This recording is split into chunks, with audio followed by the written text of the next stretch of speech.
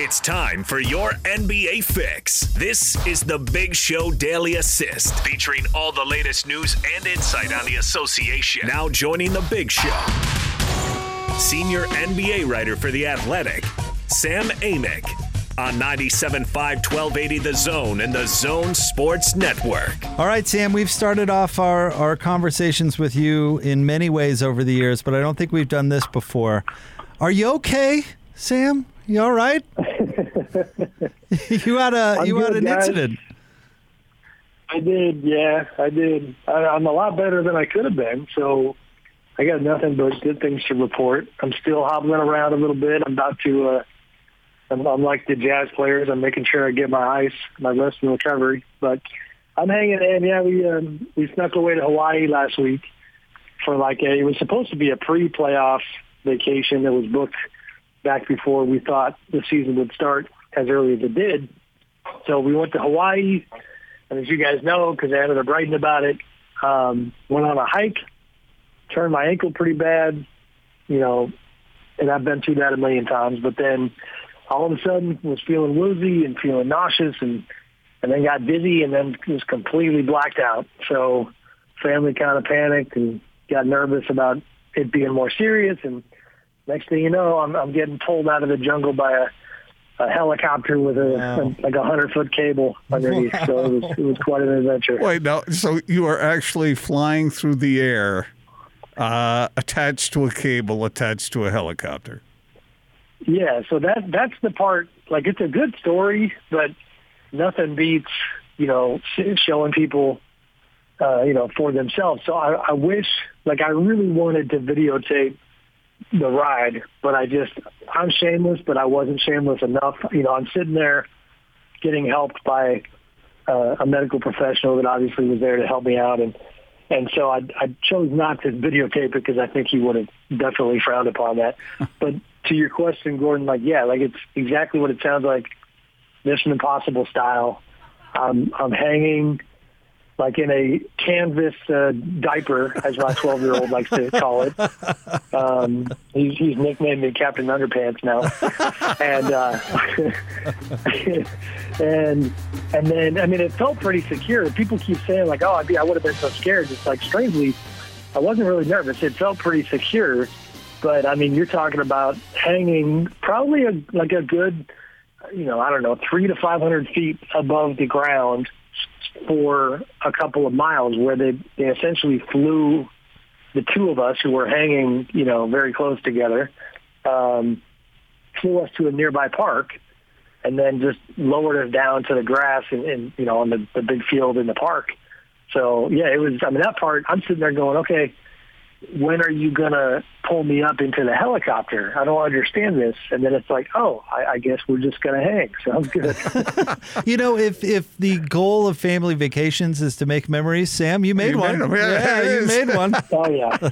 He was he did. Sam, you were like a mountain goat being relocated. Exactly. Well, I made a Jurassic Park reference in my column, and I spent a little time on YouTube, searching for Jurassic Park and helicopters because I was trying to refresh my memory on, what choppers were in that movie.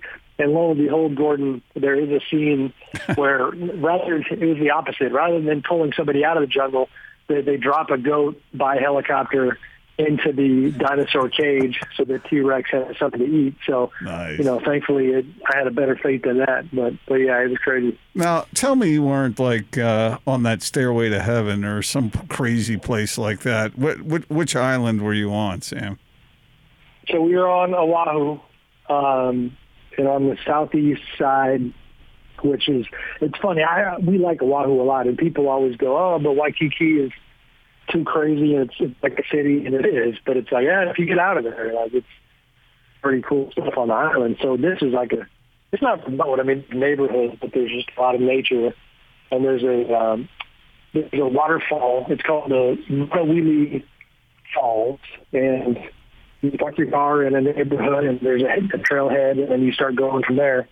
And I'd say it was in the neighborhood of 2 hours round trip, and somewhere around there, where like fairly, let's say, a moderate hike. Like the kids were getting pushed a little more than they thought they would be, and I was doing fine before the ankle turn. But yeah, I mean, it was a lot of tree roots, obviously a lot of rocks, some mud. So not a shocker. I'm sure I'm not the only one who turned my ankle out there that day, but it was more the passing out that freaked everybody out, because I've never ever had something like that happen. Wow. We're glad you're okay, man. Glad you're all right. That's important. I appreciate it. Thank you, boys. Well, Sam, very eager to hear your reaction to the Jazz being able to hang on and win in Game 1. They look fantastic. It was a fun game to watch. It's funny, I've seen some stuff on social media where people are complaining about some of the games being boring, and it's like, well, you didn't watch Jazz Clippers Game 1 because that was incredible. And Donovan, what he did in the third quarter, I mean, it was like I said, it was fun. It was playoff stuff. It was the stuff of legend, the stuff of legacy, whatever you want to call it. That's a guy, who showed his passion in the first round, I think, when honestly, like I have zero problem with the way that he handled his frustration not being able to play in Game 1 because of the ankle, because it just showed how fired up and ready he was. And then he just played out of his mind in those last 4 games against Memphis.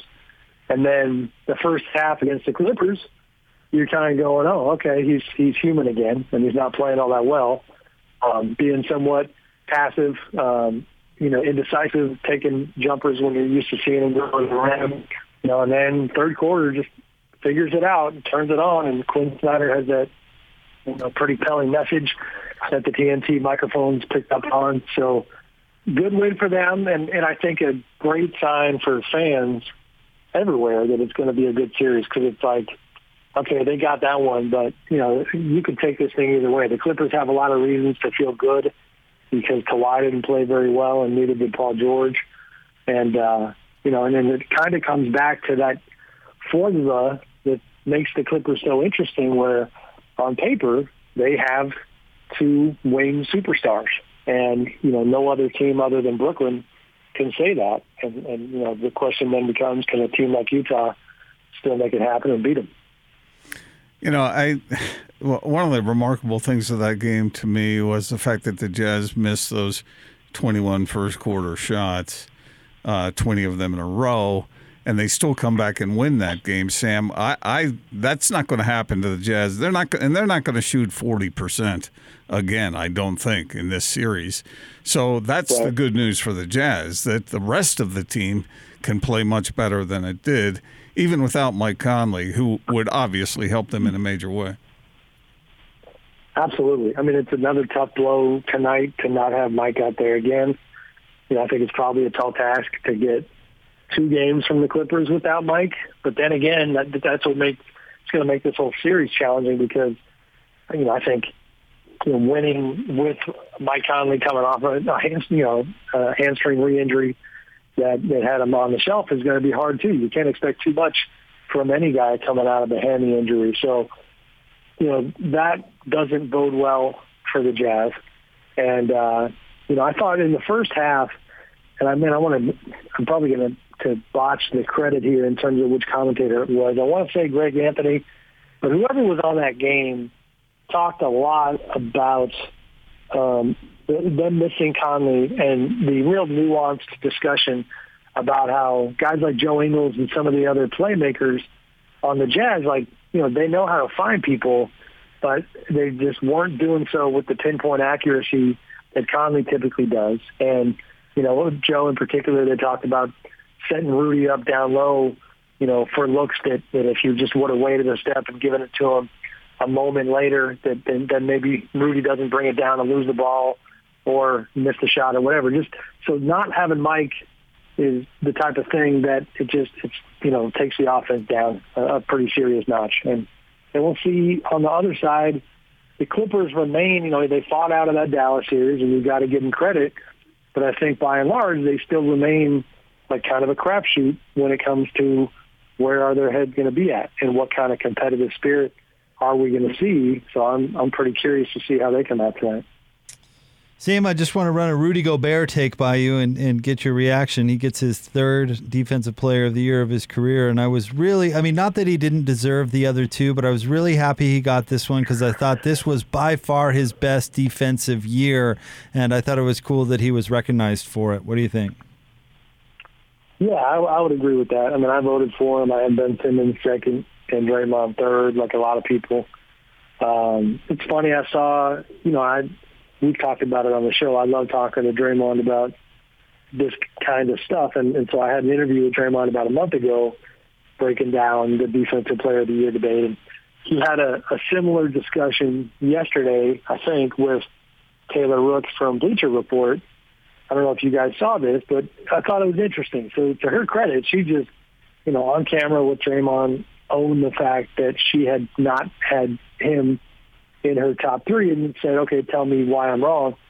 And he fairly, definitively made a statement about how, he didn't call Rudy out by name, but like the bigs who run into defensive situations where the coach might not want them on the floor, that his opinion is that, like, that's tough to argue that they're Defensive Player of the Year, that a guy like Draymond, you will never, ever run into somebody, a situation where you don't want him on the floor.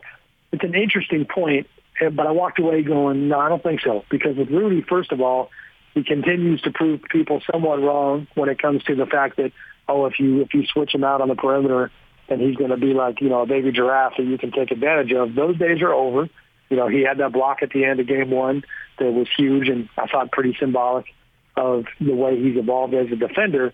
But then beyond that, it's like you got to account for the tremendous impact that he's making, like we talked about, not only at the rim, but, and negatively impacting the opponent's three-point shooting because of the way his teammates can defend on the perimeter, knowing that he's behind them. And I just think that nobody in the league had, really anywhere near the impact night in, night out that Rudy did. Draymond was up there and Ben was up there, but thought he had a great year. And I think he's forcing us in the media and the fans to really make sure and reevaluate how we value players. I think we talked also about how my colleague John Hollinger had Rudy as a top 5 MVP candidate. Now, I didn't, but it's like, it got me thinking. And I think going forward, we got to keep making sure that we're really figuring out, where a player like that's value is. The interesting thing about what you just said, Sam, is that the Jazz as a team are trying to prove that as a team. Not just Rudy, not just Donovan, but they're trying to show everybody that they are a high-quality team that is in true contention for a title. So there are some parallels there, and that's a theme with this team. They are thinking about that, and I think they probably agree that you cannot get that kind of respect until you prove it, and that's what they're up to here. Right, 100%. Well, and it's a moment like Rudy's block. Who knows what will happen tonight? He could have a bad moment, but I thought it was important because, first of all, the three of us here, we kind of eat and breathe and live this stuff. So we're watching in the preseason, we're watching in the regular season, and, of course, we're watching closely in the playoffs. But the reality is that, most of America and, the world at large is barely paying attention until the playoffs. And so narratives get, built and tore down and created right now more than ever. And so if you're Draymond, you got a lot of juice behind your argument because you've been on that NBA Finals stage 5 times. And, you've walked the walk and you talked the talk too. And with Rudy and the Jazz, it's like you have to do it now in order to impress people because a guy who comes to mind, and he'll have his time, I'm sure, but like for all the hype of Zion Williamson, who has got a bigger profile as a young player than, or at least as big as anybody else. The reality is, like, right now, Zion's not part of the playoffs. And so, you get lost in the conversation. So to your point, Gordon, about the Jazz and trying to reshape minds, there's no better way of doing it than going out and being who you are right now and winning games. Sam, are the Bucks going to put up a fight? It doesn't look like it. I don't know, I mean, the Nets are obviously supremely talented. but it's like, my goodness, no James Harden. Giannis being incredibly passive against Blake Griffin, which is mind-boggling. It doesn't look good. It reminds me of, when I was in the bubble covering Milwaukee against Miami. If you just would have, the old cliche about, who do you want in the foxhole, like if you would have just asked my opinion of, Eric Spoelstra and Jimmy Butler or Mike Budenholzer and Giannis, I would have laughed out loud. Like in that moment, it's not like, I don't know what's happening with you Milwaukee boys, but, give me those other two Miami guys in the foxhole. And there's a feeling like that now. I'm not as close to it. I'm not covering that series in person. But, I don't know. Giannis in particular, this is going to be a tough stain on his resume if they go down like this, because it's, the coaching situation is the coaching situation. And I think it's very likely that if they lose the series, Budenholzer will probably be out. But it doesn't mean that a lot of this isn't going to fall at Giannis's feet too. And the other guys, I mean, Chris Middleton and Drew Holiday have not played near as well in this round as they did in the last one. And it's such a perplexing thing because they just came off that revenge series against Miami. I don't know if they got too high and thought that was the unofficial indication there, but they do not look good right now. Sam, what do you think of Michael Malone? Get that right. Yeah, let's get it right. Get that right. His comments. I mean, he knows his locker room better than anyone you would expect. But to say your team quit and call your team soft, I don't know. What'd you make of that? I liked it. I got a pretty good feel for their group, and it's like Michael was doing that kind of stuff early with the Nuggets in the kind of way. That's how he's always been. He's just a straight shooter, and he's not afraid to take people off in his locker room or his organization. But he would do that stuff early on, and predictably, I'm talking years ago when he first got to Denver, you would hear people start to say around the league, like, he's a good coach, but, yeah, he's going to wear out his welcome real quick. And they thought that he would be a goner.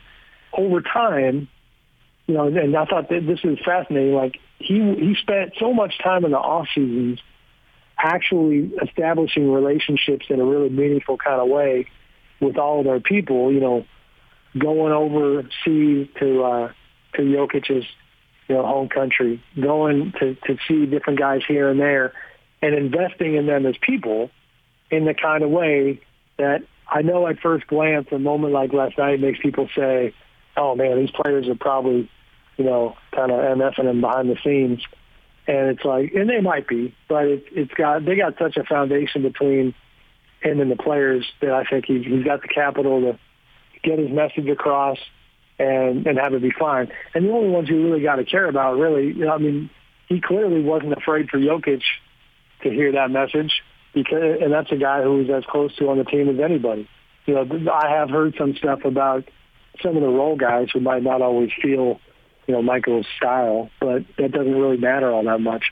So, we'll see how they respond, and I like it. I like the fact that he's not willing to just kind of lower the expectations because they don't have Jamal Murray, and they just got Will Barton back. He's trying to let these guys know that I still think we're capable of getting to the conference finals again. Well, we should round out the series talk and ask you about Philly and Atlanta. Who do you like in that series now that's a game apiece? Fun series. I still would have a hard time seeing the Hawks win the whole thing. I thought, and this is not to take anything away from it, but that first half in game one, they seemed like they caught lightning in a bottle a little bit, and they caught the Sixers underestimating an opponent. But then, you also saw the fight that they came back with in game two when they were down big and came all the way back. So they're not going to go away easily, but I think, the combination of the Sixers' physical defense, and you saw them try to start acting like bullies in game two, some Embiid on down, and guys being physical.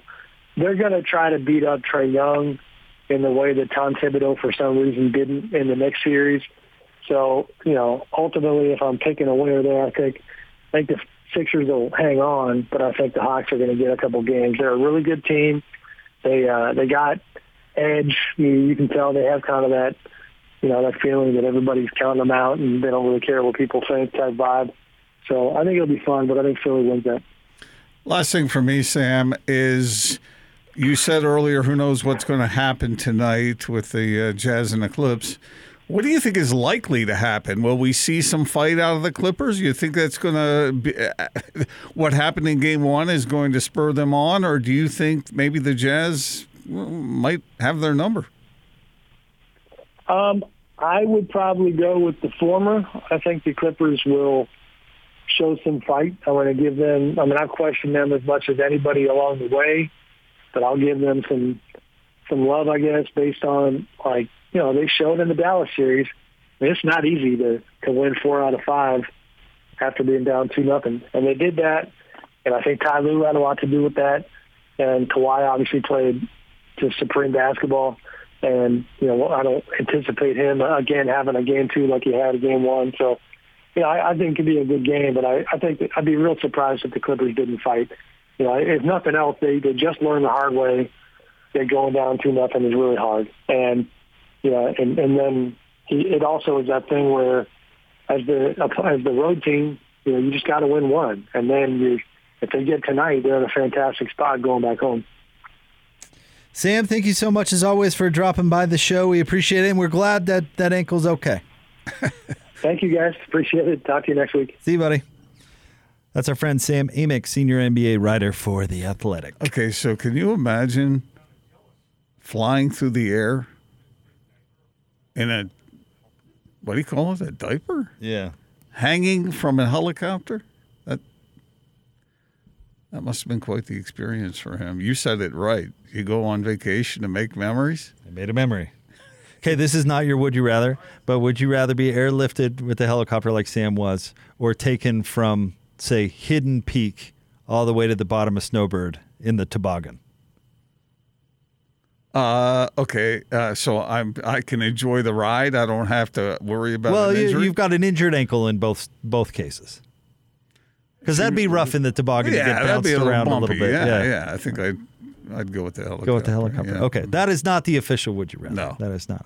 We'll have more Big Show coming up next, 97.5 and 1280 The Zone.